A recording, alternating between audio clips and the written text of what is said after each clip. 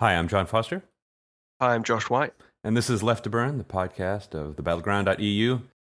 We're going to talk politics today, some parliamentary politics from UK, some strange developments in the United States, although it's hard to call it strange. It's just par for the course for the United States these days in the post-Trump world, although we might not really be in the post-Trump world, who could say. But as far as the UK is concerned, the selection process for the new prime minister is hotting up. The race seems to have come down now to Rishi Sunak versus Liz Truss, and lots of interesting things going on between the two of them. I was reading an article in The Guardian the other day that was written by, I think, Martin Pengelly about how Liz Truss had tried to promote her credibility or what have you by trashing the schools where she came from. And Martin Pengelly had apparently gone to the same schools and made the point that when they did suck, it was because the Conservatives were running things. So maybe not the greatest selling point for Liz Truss, but it's interesting to see how she's trying to sell herself to the Conservative electorate in the UK.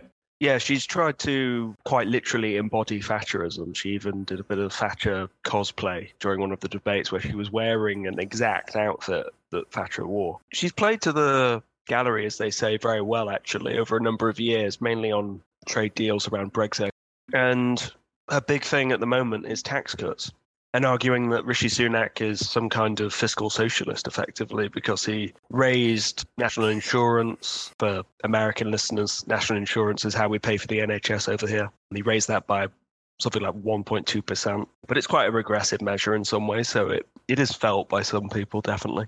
And yeah, there was a slight increase in income tax and a plan to increase corporation tax, God forbid. And she's pitching her economic program on reversing all of that. Effectively a 30 billion tax cut in one go across the board. Also suspending the windfall taxes. You know, our energy companies are making an absolute killing off of price gouging right now. And she doesn't see anything wrong with that. And it seems like the Tory base, at least the membership, loves this. Yeah, it seems like an interesting illustration of the situation in terms of where the Conservative electorate is at in the UK, that claiming that increased contributions to the National Health Service are the thin edge of the wedge of rampant socialism, especially as it regards Rishi Sunak. And you could tell Rishi Sunak is feeling challenged by the whole thing, because I read the other day that his new move in the electoral competition, if you will, is critiquing wokeness, which is the standard hymn these days for conservatives on both sides of the Atlantic. You know, on the one hand, it's not surprising. It's mostly, I think, a sort of indication of exactly the sort of concern that he and his supporters feel. The Thatcherism thing is a very obvious trope to be bringing up. Thatcherism is an interesting thing viewed from the American perspective, because our cognate of that is Reaganism, but Reaganism is a lot more smiley. You know, Reaganism is about the city on the hill and that kind of folksy whatever that Reagan was supposed to embody, although he was a Hollywood actor. But that's fine, you know, that's not the issue so much. But Margaret Thatcher, she just comes off as grumpy. And it seems like Liz Truss channeling that is sort of trying to tap into the inner grump in the Conservative base in the UK as a means of trying to move away from the Boris Johnson, whatever that was, to a new or a new old way of doing business in the Conservative Party. Definitely. I mean, Liz Truss represents a break with what you might call Johnsonism, that's for sure. And the point about Reagan and Thatcher is really interesting here, because a key difference, as you point out, is that Reaganism was a kind of optimistic, quasi-utopia vision of a free market society. It was very cheerful and forward-looking. You know, he quoted Tom Paine a lot. He quoted Tom Paine in his inaugural address. That kind of thing's forgotten now. He talked a lot about remaking the world. And in the case of Thatcher, it was very much a kind of punitive, austere, bleak view. You know, basically saying you've all had it way too easy. Everything's been far too nice for far too long, and I'm going to turn on the cold water, basically. There's a kind of sadomasochistic thing going on with Thatcherism, I think, in the UK. But an interesting point on Truss, although she is trying to cosplay as Thatcher, represents a kind of Reaganism being imported to the UK, because her platform is cut taxes first, don't worry about the deficit, don't worry about inflation too much for the time being. We'll get that under control at some point, but we'll just cut taxes for now. And that's kind of the Reaganite approach. Thatcher stalled on tax cuts for a long time. She dealt with public spending and privatization and those issues first, and smashed the unions, of course. Was Liz Truss's Thatcher cosplay what caused the presenter to pass out at the recent Conservative debate that they had? I'd like to think so, but I don't think it was. I think the presenter probably had some sort of pre-existing condition. I'm not quite sure. The running joke is that it was discussed at the choice the country faces, and she couldn't take it. But the point you make about Thatcher and the way she wanted to run things versus the way Reagan wanted to run things, Reagan was so much about, let's get back to civilization as it was in the 1950s, according to Father Knows Best or Leave It to Beaver or any one of these shows on network television about the nuclear family, in which the lines of authority were clear and you could have one income raising a family of 4 or 5 and it would just be okay. And you could live in the suburbs or whatever. There were no people of color anywhere. I mean, it was about smiley, happy people holding hands and not having to pay the capital gains tax. You know, I have a very clear memory of Thatcherism because I lived in the UK in 1986, and it's about mobs of police in the streets with truncheons and tear gas. And I was there sort of slightly before the poll tax riots, but I was certainly there during the attempt to shut down the Sun paper plant, the striking print workers, the whole Megillah. And it was really very much a sort of, my memories of the UK in 1986 are very dark and slightly frightening by comparison to the United States, which was weird, even by my lights as a person who'd grown up in the United States. There wasn't ever that kind of frightening dimension that the UK in the 1980s under Thatcher really had. Perhaps not to the same, constant degree, because Reagan had that, was it that photo op he had with trade unionists in handcuffs, that kind of thing? So there was a bit of that, but it wasn't this constant thing with Thatcherism where you had a strong interventionist state on the side of so-called free markets and the super rich, basically. Yeah, the thing you're alluding to is Reagan having the members of the Air Traffic Controllers Union jailed for striking. They had a no-strike contract. The weird thing was that was relatively popular in the United States because people were like, oh my God, I want to get on my flight. I don't want to have to wait. I can remember going around to shops. The guy who ran the local newsagent in Long Eaton where I lived was just absolutely livid at the miners, and this is in Derbyshire. It was a pretty significant mining district, or was at the time, probably not anymore. But there was so much anger, whereas in the United States, there was anger, certainly. I mean, I was a middle-class white kid, so I was not on the receiving end of the bad stuff that went on, by and large, in the Reagan administration by any stretch of the imagination. Let's just put that out there. But the idea, I think Liz Truss is definitely trying to cast an association with that because it was very powerful, because it represented this sort of feeling of threat that lower middle class people felt. They could feel solidarity with people up the income distribution at this idea that the interventionist state was going to take away their money. You have to stop spending other people's money, I think was her line. Yeah, she carried it through with an incredible degree of kind of ideological common sense rhetoric, which again, Reagan was very good at as well. Yeah, Reagan was very folksy. He had that sort of, well, gee, there you go again. I'm doing a very bad Ronald Reagan imitation.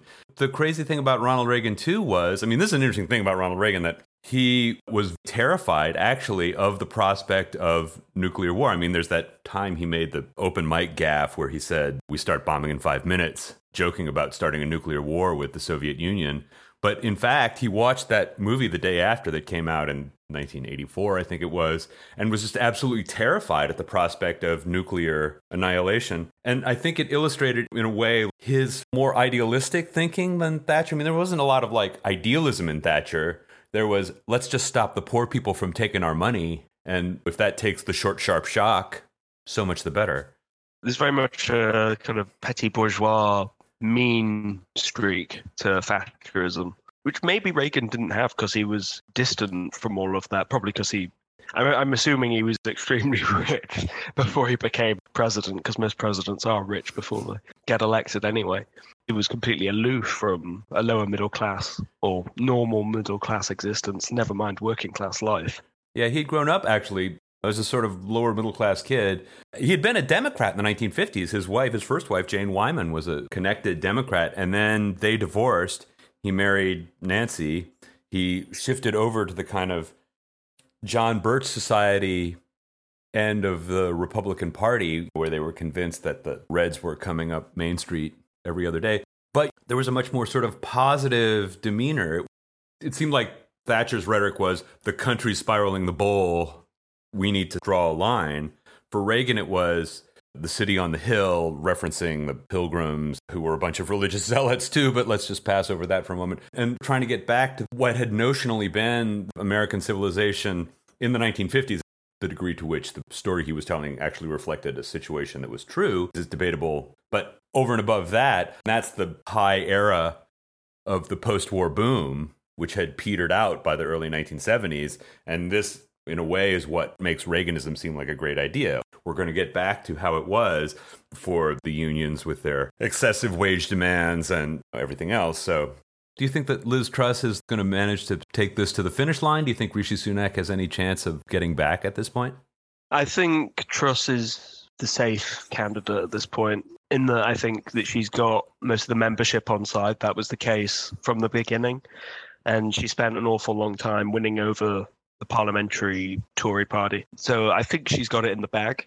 There's still time, though, for something big to throw things off. There could be a scandal. There could be a surprise that suddenly shatters her campaign. She's extremely gaffe-prone. And Boris Johnson called it the human hand grenade for a reason.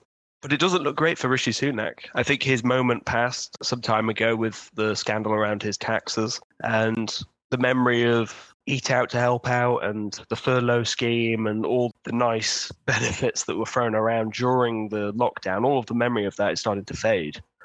And he's associated with Boris Johnson far too much, which is ironic because Truss was the Boris loyalist and never resigned. It's funny, a senior Tory is being quoted anonymously about the leadership race, and he says it's a choice between a backstabber and a moron.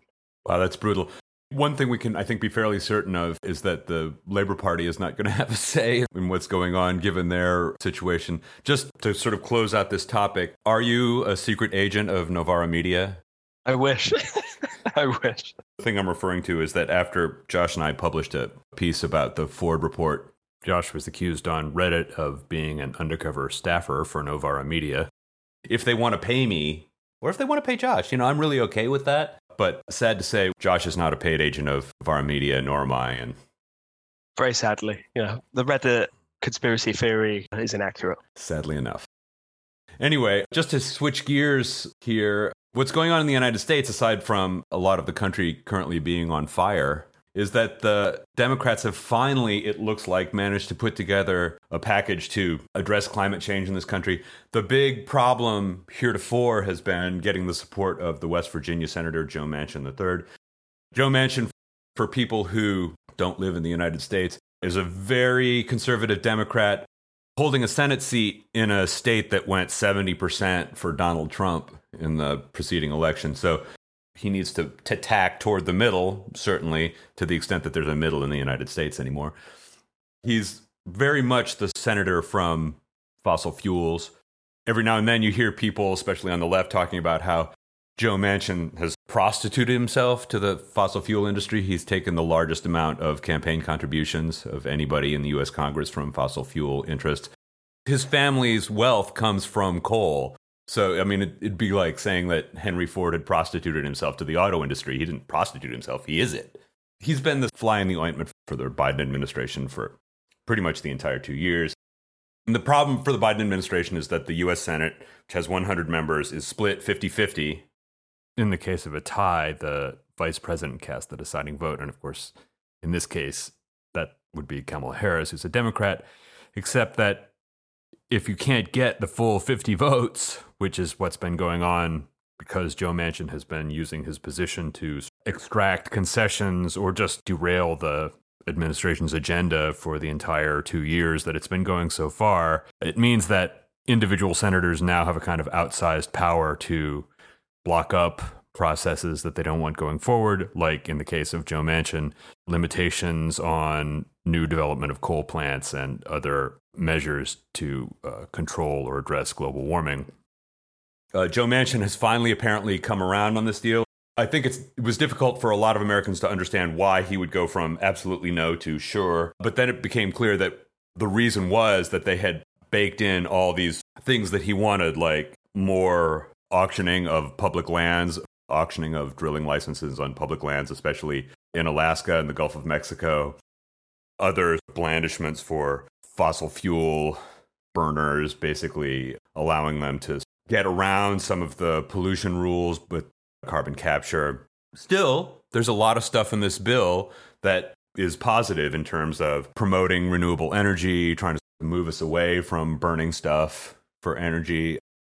A lot of the environmental organizations in the United States have come out and said, well, there is some stuff that really sucks in this bill, but on balance, it will get rid of more carbon than it will produce. So hopefully that's something that's going to work going forward. Is it going to stop capitalism from devouring the planet? No, but it's probably the best we're going to get out of the U.S. Congress for the foreseeable future. Is it the case that this can now go forward through the House? I'm not too up on the state of play, is it, or is it still kind of the case that they need to win more support? The Democrats do, for the moment, have a working majority in the House, but it came out in the last 24 hours that there is another fly in the ointment, and it's Kyrsten Sinema. Kyrsten Sinema started out as a Green Party activist, and she's still, in a lot of respects, very socially liberal. She's in a state that has a very pronounced conservative bent, that is to say Arizona, where a lot of old white retirees end up. But Joe Biden did win Arizona, and I think to a great extent because he looks like a lot of the people who live there. But in any case, she has come out and taken this very principled stand, which he wants them to take out of the bill, is closing what's called the carried interest loophole. And the carried interest loophole is a provision in the U.S. tax code that allows people, and by people here I mean hedge fund managers, to pay taxes on the money they make from transactions at the capital gains tax rate, which I think is 14% right now, 14 or 15%, rather than at the tax rate that wage earners in the United States pay, which is 24, 25%. So there's a lot of money on the table here. And it's funny to me that it's like Kyrsten Sinema like running up the flag for the poor benighted hedge fund managers while the country is essentially going up in smoke. I mean, this has been a really horrific fire season. There's a drought in the West it's caused Lake Mead, this man-made lake in Nevada behind the Hoover Dam, to drop to levels so low that they're actually finding bodies or human remains that have been dumped there over the years, all kinds of other stuff too. So I have to say, if you twist my arm, I think they will twist her arm or somebody's arm. I suspect this deal will get done. It wouldn't surprise me if after the process, the carried interest loophole is still there, because I really don't think that in the range of possible concerns about life right now, fiddling around with the U.S. tax code is probably less important than the country being on fire. I mean, certainly from a headline perspective, and Biden will be thinking at this point, well, he must be thinking, if at all, that he could well be a caretaker president if he doesn't get this through. You know, he needs some kind of achievement at this point. He's in bad trouble. I mean, the prognostications about what's going to happen in the midterm elections are not pretty. And partly it's because of inflation. That has a lot to do with geopolitical events, particularly the rise in the price of oil. The price of gas is about 2 or 2.5 times what it was when Biden was elected. People seem to think that the presidency of the United States is a very powerful institution, but he's not the Wizard of Oz. I mean, he can't just speak the magic words and get gas prices to move in either direction. I mean, really, the capacity of the U.S. president to shift gas prices in either direction is extremely limited. But every sort of person of a conservative bent that you talk to in this country is like, oh my God, Biden, he screwed up our supply chains, inflation. So the Federal Reserve has announced another like 0.75 point raise in the federal funds rate, which is meant to be a kind of inflation fighting measure, but will have the effect of tamping down economic growth, which is another bad thing for Biden. And it's sort of like pressing a tube of toothpaste. You know, you press one place, but something else goes up. Yeah, and without a strong majority in Congress in the Senate, there is very little he can do. I do want to go back to the tax question on this, because that's something that's been kind of pushed to the wayside because climate change is a much bigger issue. But in this bill that's going ahead, it appears, the US is going to be taking the lead on implementing a global corporate minimum tax rate of 15%. And that's a pretty big achievement if it goes forward. And the European Union is trying to do the same at the moment. The UK is going to do the same because the OECD brokered this last October. It's a very big deal in terms of global tax policy. Ironically, Donald Trump kind of laid some of the groundwork for that, and Biden's just been building on it. So yeah, there's big news on the fiscal front. Yeah, that was one of the few non-insane things that Donald Trump was involved with. It's funny, like a fairly conservative gentleman that I speak to occasionally said to me in the sort of waning days of the Trump administration, well, he can't be all bad. Like, right, he's predominantly very bad, but very occasionally, I mean, a stop clock is right twice a day. And I think Trump was right on this, although this brings up the comment that Arthur Kessler made about anti-communists. You can't help people being right for the wrong reasons. Clearly, something like this needs to happen. Clearly, it's one of those things that's difficult to make happen because of the multiple sovereignties that have to be addressed in order to make it happen. But it'll be interesting to see if that can be something that moves forward. I mean, that could be a revenue stream for addressing some of the problems that are likely to make the planet unlivable in the next 50 years. Hopefully that doesn't happen, but, you'd be a fool to bet against it the way things are going. Yeah, it's a great irony of contemporary politics. It fits with a kind of economic nationalism that you had with Trump, of course, and Biden inherited that. Essentially, the tax strategy was to try and suck as much capital into the US as possible. And having a global corporate rate, a minimum rate, it kind of deals with, to some extent, the problem with tax havens, the problem of tech companies avoiding taxes and then facing unilateral measures in places like France. So yeah, it's one to watch, definitely. Yeah, absolutely. Well, I think that's your lot. We'll be back in a couple of weeks with more stuff. Hopefully the world won't be on fire as much, although chances are that's something that's going to go on. But thanks for listening. Thank you. This was Left to Burn.